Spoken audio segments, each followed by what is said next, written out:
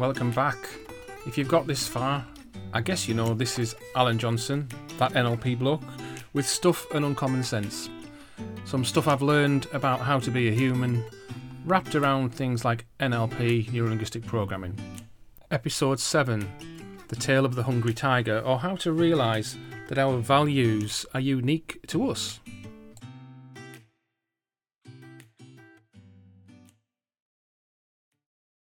Following on from our last podcast about beliefs, values kind of sit above beliefs. They're the things that run within us very deeply and that our beliefs support. So sometimes, when somebody just gets on your nerves, or when somebody you think, how could they do that? I don't understand what makes them do that. I don't understand how they dare do that. I'd never dream of doing that myself. Well, this kind of fits in with that thing that we sometimes get into, that everybody thinks like me, don't they? And everybody feels like me, and everyone should behave like me, and if they don't, they bloody well should. And that's sometimes the issue. We don't understand what's driving the other person. We can't second position their values and beliefs and their behaviours. So we can get really frustrated with people who don't reciprocate, who don't behave in the way we think they should behave. So we might think, well, I think politeness is really, really important, and when somebody isn't polite back, we get really upset. Well, it's a bit daft, really, thinking like that, because someone else's values are right for them, and your values are right for you. And if you have a values clash, this might show itself in a workplace, when you just don't get on with somebody and you're in a values level of clash. We expect others to possibly do what we think the world should do. But it's a bit crazy. Now, I know that if you listen to this podcast, you must be a nice person. And nice is lovely. I wish everybody could be nice. But are they? Just because you're nice and you're a nice person, does the rest of the world treat you nicely? Well, no, it doesn't, does it? Because expecting the world to treat you nicely just because you're a nice person is as crazy as expecting a hungry tiger not to eat you because you're a vegetarian. The values that sit inside of you are unique to you. You know what it's like to be you, but you don't know what it's like to be me. You don't know what it's like to be anybody else. And the things that are important to them and the way they think they should get those things can be very, very different. So when we're talking about rules, beliefs last time, we talk about values. These are the things that are important to somebody. So the things that I think are important are my values. The question to ask yourself or somebody else is, what's important to you about work, relationships, etc.? Now, we've got to watch with values. We've got to watch for the difference between spoken values and real values. So people might speak values. Oh, I think it's really important that I spend time with my family whenever I can. But then they're working 100 hours a week, and on a weekend they go away with their friends, or they're in the pub till midnight, and they're not actually walking out their values. So the way we can find a difference between spoken values and real values, it's where somebody spends or expends. So values is valuable like currency. So it's where people spend or expend their time, energy, effort, attention, and money. So it's an acronym TEAM. Time, energy, effort, attention, and money. So wherever the person actually spends those things is what they're actually valuing at that time. Now, some of it might be outside of their control if they're being made to work long hours, etc., etc. But over a period of time, how would the other person respond? So you say you're all for this, but you're actually doing this. And people will feel it. When we have our values pushed, we feel it in our tummy. It's something that's deep inside of us, a feeling. If we're in a workplace that says we are looking after our staff, we think our staff should speak and be happy to talk to us, we think our staff should be developed, we think our staff should be looked after, the most important commodity at work. But you know on the ground floor that doesn't happen, that there's a lot of bullying, that it's jobs for the people who are friends with other people, that we know that the values are not being met, we just feel it like hypocrisy. And in a way, those values might as well not be written down. In fact, it's probably better that they're not written down. If you don't have any written down values, then the behaviour is taken in its own context. But if you've got values that say one thing and behaviour that says another, then people can really, really feel it. And that hypocrisy can be really powerful. But remember, you're always right, but you're only right for you. The values inside of you make perfect sense to you, but they might not make sense to other people. A lot of people focus on what we might call means values rather than ends values. So things that give the person what they're actually wanting. So we very much see a world where we focused on possibly money, status, acquisition of things, and we think those are the things that we value. So people can get obsessed with those things, with money and status and power and objects and a big house and a car, and they're not always happy because actually, what is it that those things give them? Most of us would like enough money to be comfortable and happy and maybe treat ourselves now and again. But only focusing on money, does that make people happy? Not usually. It's what it gives them. If people know how to enjoy themselves, then they'll be happy. But the ends values that most people are after are things like happiness and peace and love and connection and all things which are internal, because that happiness is an inside job. Happiness is what I make of the world. It's not having lots and lots of stuff necessarily. It's about being happy with where I am, who I am, and what I have. So if you watch I'm a Celebrity, Get Me Out of Here, which is a reality show in the UK and possibly other countries, where celebrities are moved into a very stark environment where they have to do things for food, and some days they don't get much food. And after a few days, you see them changing from I can't cope without makeup and a hairbrush and my phone, to within a week really appreciating having very little material goods, surviving and living just with the company of people and the nature around them with very, very little food. And suddenly one chocolate biscuit seems like a massive, massive treat. So sometimes our perspective can be skewed when we're thinking about valuing things that are material things and not remembering what it is we actually value, which is often more about people and connection and doing things that make us happy. So what can happen is our standards and our values and our beliefs, we project onto other people. So we have our, what we might call rules or idiosyncrasies, little things that we think have to be true, such as when we hang washing out, it's got to be hung in height order and the pegs have got to be the same colour. We've got to have knives, forks and spoons in that order. We've got to have tea, coffee, sugar in that order. We have to avoid the cracks in the pavement. We have to do things in a certain order. Or we think people should be polite. If you let somebody out of a junction in your car, they must wave at you. Oh, they're terrible people. And we think we've got to be doing these things. Other people have got to follow our rules. Now, these rules, inverted commas, our standards, our processes, what we think is true, what we think has to happen. When we go out into the world and meet people who don't know our rules, because we often don't express our rules, now we might tell people when they get them wrong, but we don't always express our rules, we will find that that causes emotions within us. Now, this model is somebody called Andrew Austin. Andrew T. Austin is worth a look at. He's on YouTube, and he's got his own websites. He's a fantastic writer and therapist who I've learned a lot from. He created something called Integral Eye Movement Therapy, IEMT.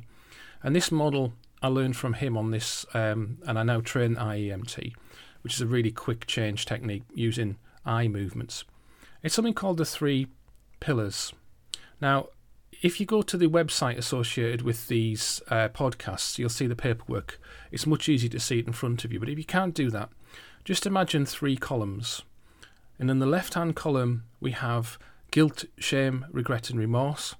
In the middle column, we've got anxiety, fear, worry, stress. And in the third column on the right, we've got anger, temper, outbursts, kick-off. And what I've learned and what Andy pointed out to me was people who do a lot of anxiety, worry and stress tend to very quickly be able to go into the other column, the anger and kick-off column, and then very quickly go into the guilt and shame column. Because people who are running these patterns often are living in one of these three pillars. Now, this is just a personality thing. If this is just how you are, that's absolutely fine. But if any of these pillars become really full, so if you're anxious most of the time, it's quite easy to tip over into anger and then feel bad for getting angry and then feel anxious again in case you kick off again. And the first column is about the past, the middle column is about the future, and the end column is about the now. Because you can't regret something that hasn't happened yet. You might feel anxious about going to feel regret. You can't feel anxious about something that's already happened. And anger is about what's happening right now. This is a very brief rendition of the three pillars. It normally takes quite a long time to understand it fully. But the important thing to realise is the way that we create these feelings within ourselves is because of our rules. So the rules we've just mentioned, our values, our beliefs, our little procedures about how things have to be done.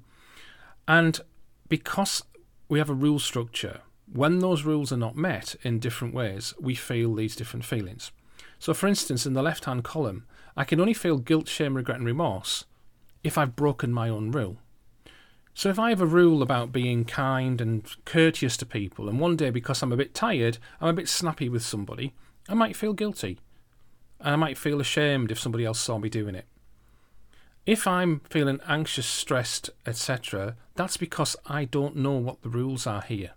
I've been put into a situation where I don't know what's happening or what's coming next. Or I can't be sure my rules are going to be met. I'm in an unusual situation. My plans haven't worked. I find myself outside of my normal comfort zone frame. So I get stressed because I haven't got the rules. An example here would be if I imagine I've got a boss who's grumpy, but they're grumpy to everybody every day. There's no favoritism.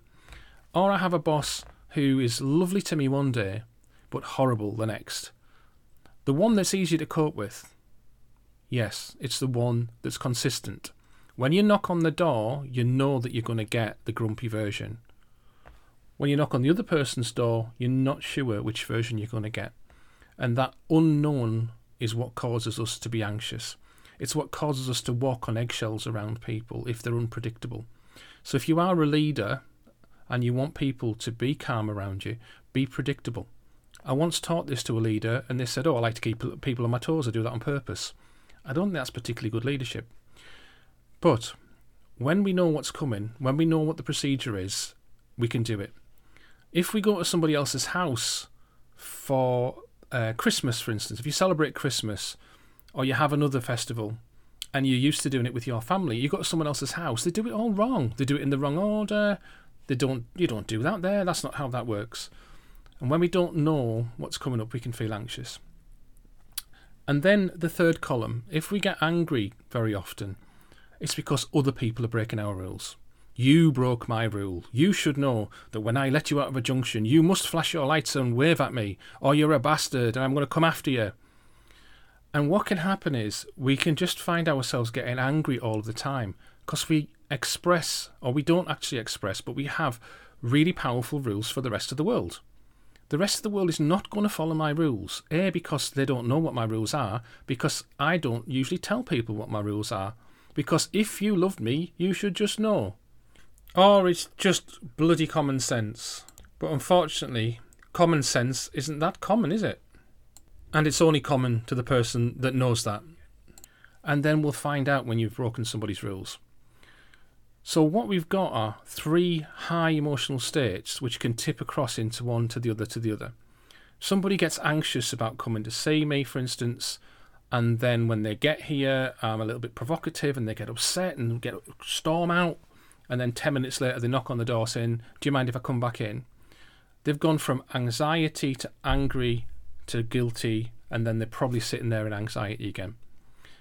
About half the people I meet are running this three pillars model. If you recognise this in yourself, that at some level you're in one of these three columns, these three pillars, then if it's okay, it's okay. But if you feel as though one of them's a little bit high, it's very easy to go into the other two.